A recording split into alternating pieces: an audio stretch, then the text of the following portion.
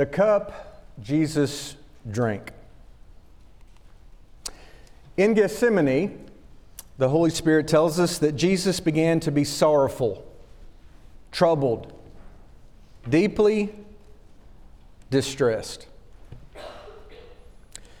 In Gethsemane, Jesus would say, "My soul is exceedingly sorrowful even to death. Let this cup pass from me, unless I drink it." Being in agony, his sweat became like great drops of blood. As we read Matthew, Mark, and Luke's account of this event in the life of Jesus in the Garden of Gethsemane, why is Jesus so upset? Jesus is exceedingly sorrowful even to death because he is about to drink the cup of God's wrath. In chapter 18, verse 11, as he is now prepared to go to the cross, he asks the question, "Shall I not drink the cup which my Father has given me?" I want us to think for a few minutes this morning about how the cup, from the beginning through the book of Revelation, is used by God to communicate, is used as a common metaphor for suffering. And more specifically and especially, suffering that is caused by God's wrath. And so Job, in the days of the patriarchs, would speak of the cup of God's wrath. Let him drink of the wrath of the Almighty. A psalm of David, Psalm 11, verse 6.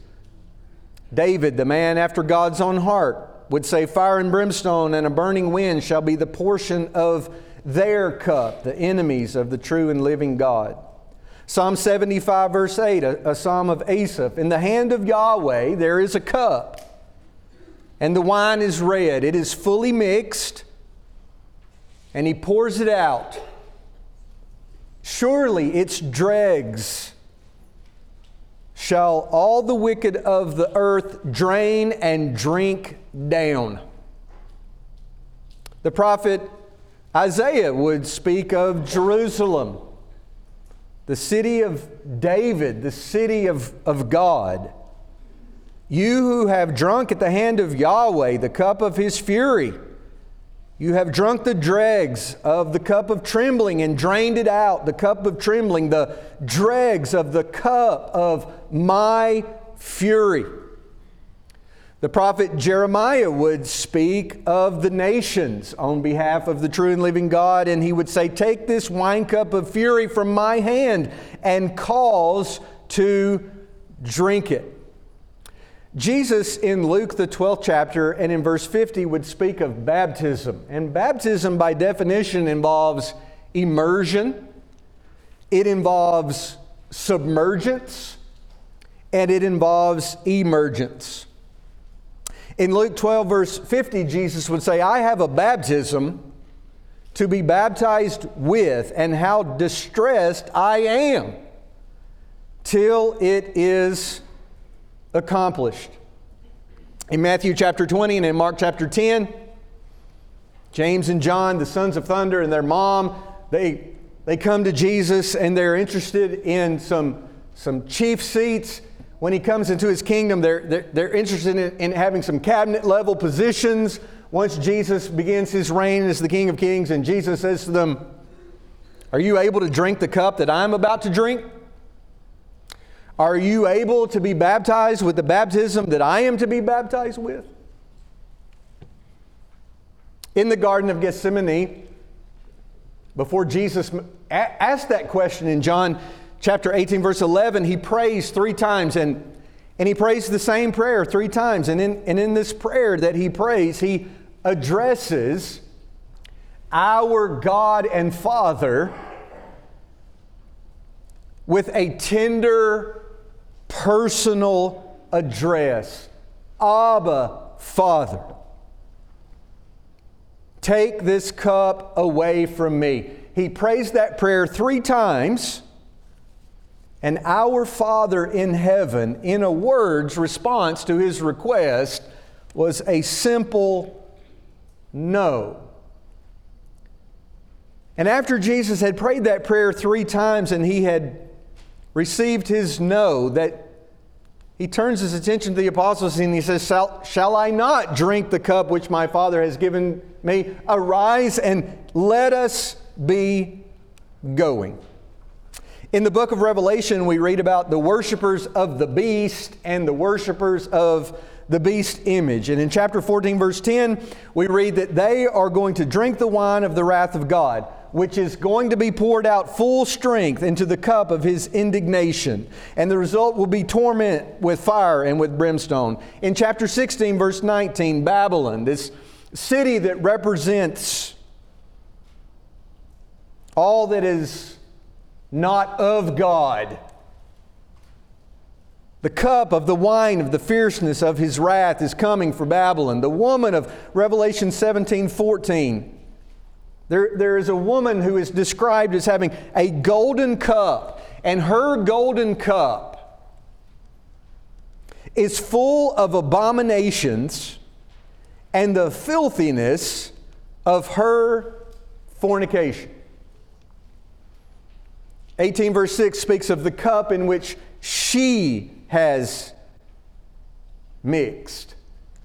And so in response to Babylon and this woman and her cup, Jesus is seen in Revelation 19:15 in his exalted position as the Lord of Lords and the King of Kings, and he himself is treading the winepress of the fierceness and the wrath of Almighty God. What is the cup that Jesus drank?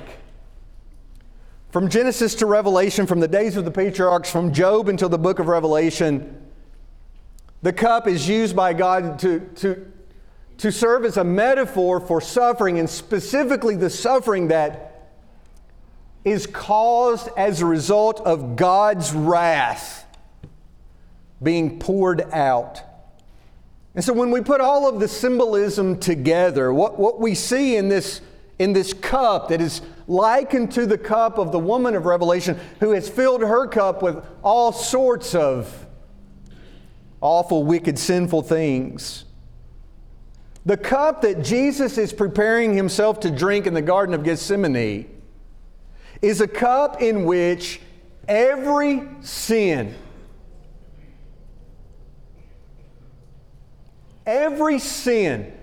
that everyone who has ever been created in the image of God, yours and mine, every sin is like a drop into that cup. And the book of Romans would communicate to us in the first 3 chapters, and then this point is driven home in chapter 6, verse 23, that I am responsible for drops in this cup. I have sinned. You have sinned. We have all sinned and fallen short of the glory of God. The wages of our sin is death. Every sin is like a drop in the cup. We pour the sin in, and Jesus is preparing himself to drink it. I have a baptism to be baptized with, and how distressed I am till it is accomplished.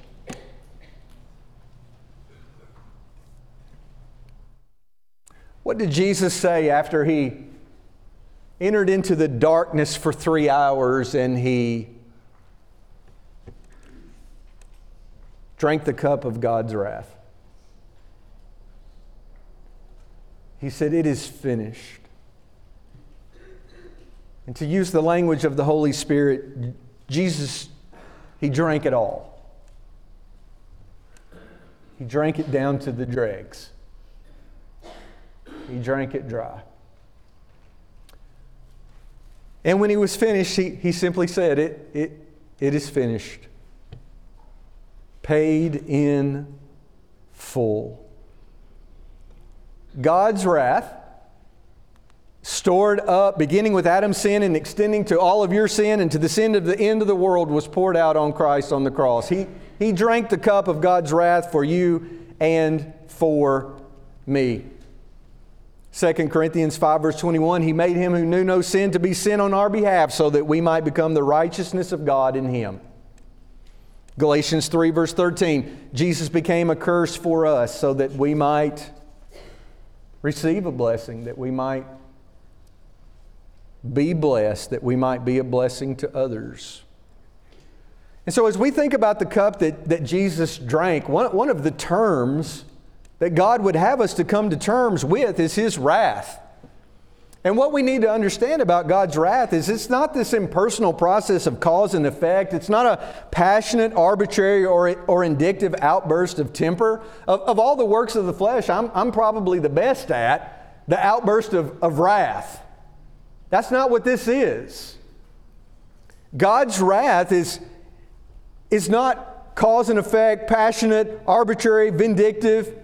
It's His settled, determined response to sin. It's His settled, determined response to wickedness and unrighteousness and evil.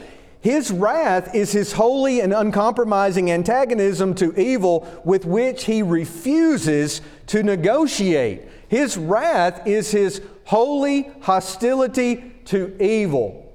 His wrath is His refusal to condone it, to ignore it, to remain indifferent to it, or to come to terms with it. And I'll tell you one of the fundamental differences between the true and living God who is holy, who determined before time again what His posture was going to be toward sin. One of the differences between Him and us is He doesn't laugh at sin. He doesn't take a sin and call it good. He doesn't take a sin and build a 30-minute sitcom around it and sit back and laugh at it. We need to come to terms with both the goodness and the severity of God. Why is Jesus so upset in the Garden of Gethsemane? Because He is about to drink the cup of God's wrath. There are others who do not know the true and living God, who do not look at Jesus, and when you try to reason with them concerning sin and evil and wickedness, inevitably someone will say, well, you know what? God ought to do something about all of this evil. And I'm here to tell you this morning, He did. At Calvary. He judged your sins and mine at the cross in the person of Jesus Christ. Why is He there? He is there because of my sin. We need to come to terms with God's wrath, and another term that we need to come to terms with is propitiation. Propitiation is a fascinating word. It is so layered. There are so many layers to understand when it comes to the concept of propitiation as God has revealed it to us in His Word. We talk about peeling back the layers of an onion. This propitiation, it's a big onion. And it has lots of layers. And as we think about propitiation, there are just a number of things that we need to think about. When we think about the word image of propitiation, there are a number of things that we need to see. And so the word propitiation, it has to do with appeasing, it has to do with placating, it has to do with sacrifice. It's the act of making amends for wrongdoing, atonement, a means by which sin is covered and remitted, satisfaction of the holiness and justice and wrath of God. Romans 3:25, whom God sent forth as a propitiation by His blood, speaking of Jesus. 1 John 2:2, speaking of Jesus, He Himself is the propitiation for our sins. 1 John 4:10, in this is love, not that we loved God.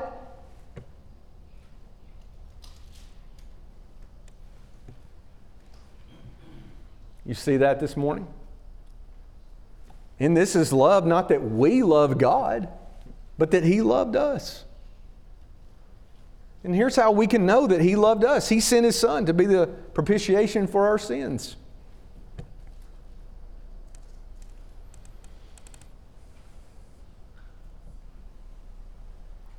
When you look at the world in which we live and human history, and even today, there are religions all over the world in which worshipers seek to appease their gods through sacrifice, whether it's through sweets or vegetables or some other type of offering or sacrifice. In truth, the true and living God appeases Himself, whom God sent forth as a propitiation by His blood. The only begotten God, the only begotten Son of God, He Himself is the propitiation for our sins. In this is love, not that we love God and we put together some sort of plan of salvation that was acceptable to God, and God said, I'll tell you what, I like that idea, let's do that. No! Before time began, the book of Revelation speaks of the everlasting gospel, the eternal gospel. In this is love, not that we love God, but that He loved us. And that He sent His Son to be the propitiation for our sins. There used to be an infomercial for these knives, and at this point in the infomercial it would say, but that's not all. And so when it comes to propitiation, beloved, that's not all. There's more.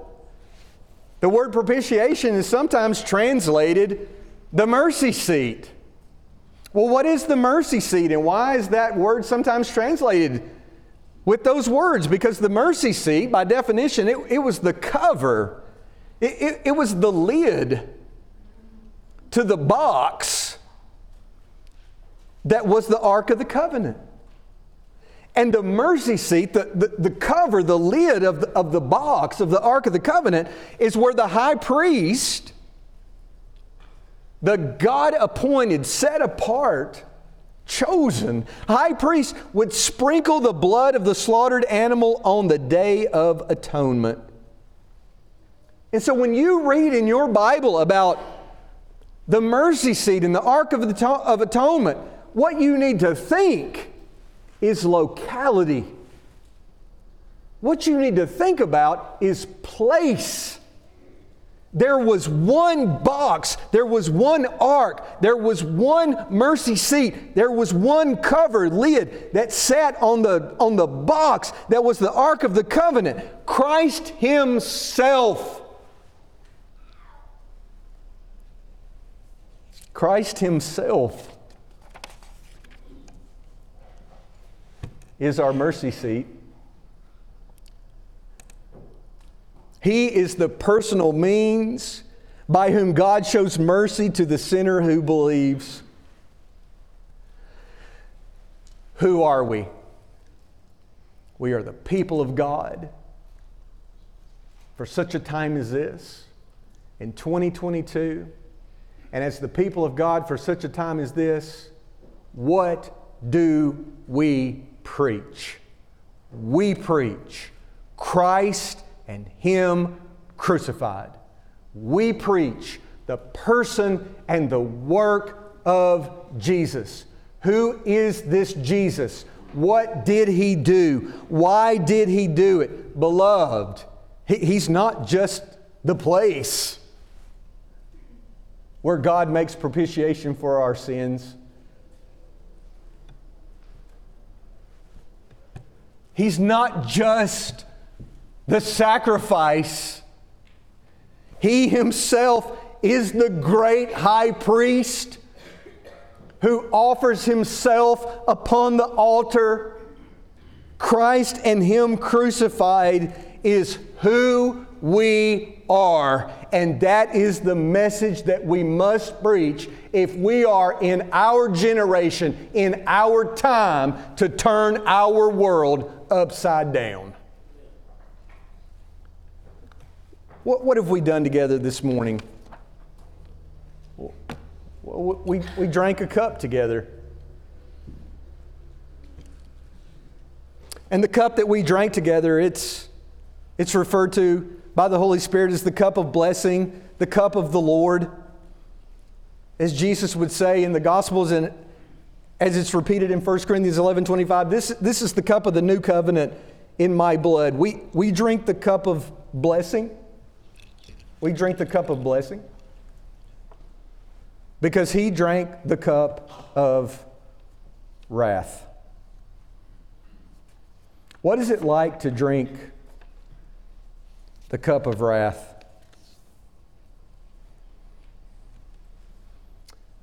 Because of Him, I never have to know.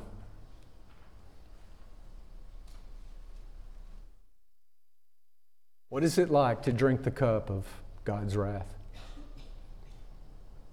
I know He poured His heart out in the Garden of Gethsemane to the point that He was sweating as it was sweat drops of blood. Earnest, pleading, not with His God in heaven, not with His Father in heaven. But He used the Aramaic equivalent of Dad. Dad. If there's any way, if there's any other way than me drinking this cup, if there's any other way, please. And when He was done praying, He arose. And He went to Calvary and He drank the cup of God's wrath dry down to the dregs. And He did that so that you and me could gather together in this place and drink the cup of blessing, to drink His cup, to drink the cup of the new covenant. But He also did that so that we don't ever have to experience what it's like to taste the wrath of God.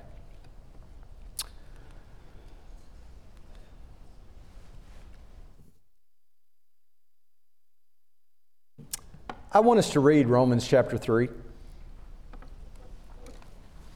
verses 21 through 26. And as we read this text together, I want you to think about the question, on the day of judgment, will you drink?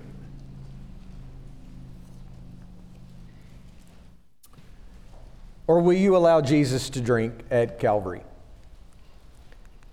And so when you put all this together, what you see is that Jesus died for all. He's the propitiation for the sins of the whole world. But Jesus never intended for us to understand all this as universalism.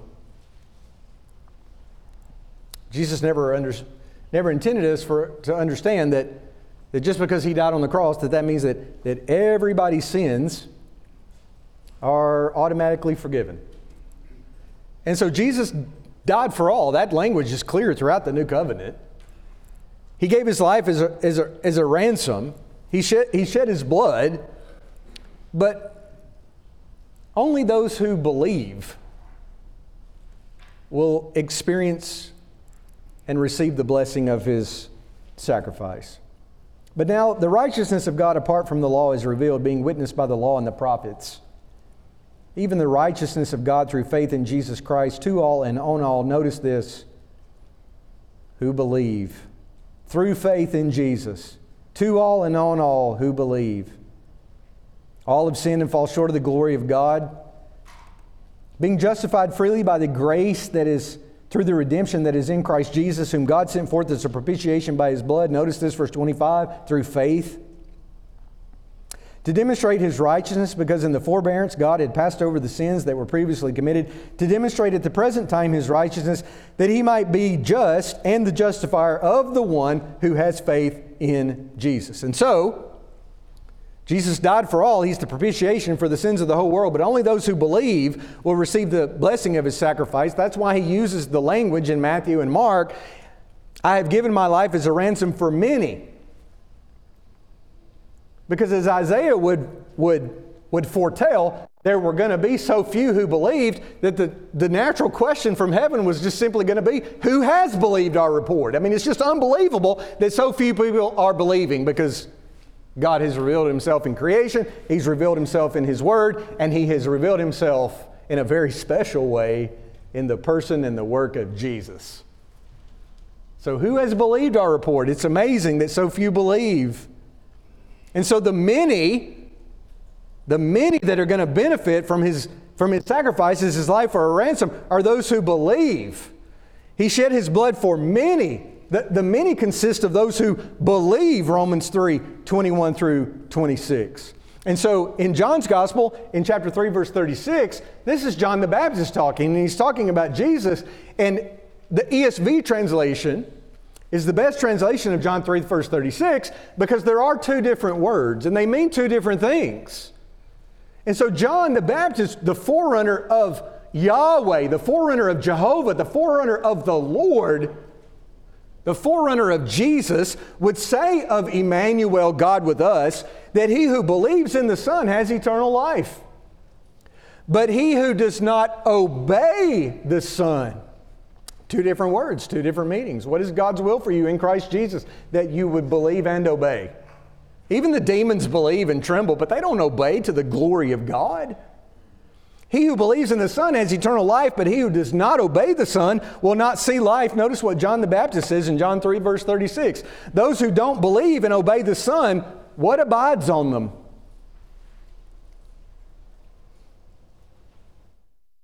The wrath of God abides on them. When Jesus drank the cup of God's wrath and He died, they buried Him.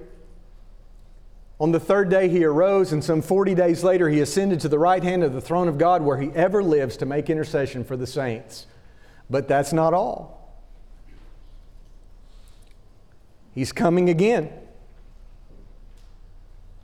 And when He comes again, He's not coming like He came the first time. He's not coming in humility. He's not coming into the world the same way that you and I came into the world. He's not coming a second time through a woman. He was born of a woman, Galatians 4 through 7, but He's not coming through a woman the second time around. And He's not coming around the second time presenting Himself in a humble way.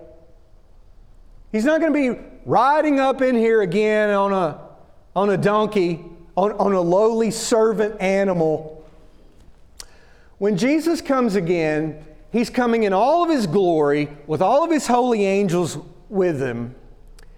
And He is going to take vengeance on those who do not know God and on those that have not obeyed the gospel of Jesus Christ, 2 Thessalonians 1, 7 through 9. And before the Spirit revealed that to the Thessalonians in 2 Thessalonians 1, He encouraged them in 1 Thessalonians chapter 1, and in verses 9 and 10 He says to them, listen, because of your obedience to the gospel, because you have turned from idols to serve the true and the living God, here's what Jesus is going to do for you when He comes again that second time. He's going to deliver you. He's going to deliver you from the wrath to come. Romans 5 is a special chapter, those of us who are in Christ, as well it should be. But I want you to see in verse 9 that when we think about what God has demonstrated for us in Christ Jesus, chapter 5, verse 8, that we got a great little sermon title in 5:9, much more than. I like sermon titles, this is a good one. Much more than. Boy, you can make some really great comparison contrast between a lot of different things as God in times past and what God has done in Christ. Much more than having now been justified by His blood, present tense. We stand in grace as a result of having received grace. But that's not all. When Jesus comes again in flaming fire, taking vengeance on those that did not know God and haven't obeyed His gospel, you and I have nothing to worry about if we are in Him, because we are going to be saved from wrath through Him. If you're a Christian this morning, You need to hide 1 Thessalonians 5:9 in your heart. God didn't save you in Christ just so that He could pour His wrath out on you. God did not appoint us. And whoever the us is, that's where you want to be. In your life, you're going to be excluded from a lot of us's. But the only thing that's going to exclude you from this us is you. You want to be in that us right there? The only thing that's between you and that is you. You got to get out of your way. And you got to let Him do that for you. Some of you knew my grandparents, my dad's parents, my Aunt Rebecca's parents. She might not want you to know this, but my Aunt Rebecca Herring is my dad's sister. That's my aunt over there. And some of you knew my grandparents, James and Jane. And I'll tell you, I never knew them to have very much. They lived very modestly. I never knew them to spend money on anything. And I was at their house one day when I was a little kid, and my grandfather liked to get the Birmingham News and sit in his chair and read that paper. And he called me over there to him one day, and there was a commemorative coin that was being advertised in the Birmingham News that was commemorating the Alabama football game, the Iron Bowl. And I don't remember all the details about it, but I still have the coin. And my grandfather called me over, and he cut that ad out of the paper, and he handed it to me, and he said, I want you to have this coin. Grandma is gonna drive you over there, and I'm gonna get this coin for you. I want you to have that. Well, I looked at the price of it, and it really wasn't expensive, but to me it was too much. And so I said to him, "No, I don't need that." And he said, "Well, I didn't say you need it." He said, "I wanted you to have it." And I said, "Well, I'm not going to ask Grandma to do that." He said, "Yeah, you are. She's going to take you over there and you're going to get it." So that went on for a minute. My grandmother was listening to all this in the kitchen. She called me in there, and she said to me, You let Him do that for you. You let Him do that for you. Let me tell you what Jesus wants to do for you this morning. He wants to drink that cup of God's wrath for you because you're not able to bear it. And He is able because of who He is. And He was willing, not that you should perish, but that you would come to repentance. And the only thing standing between you and that us is you. Do you believe this morning? Don't just believe. Obey. If you just believe but you don't obey, the wrath of God abides on you, John 3:36.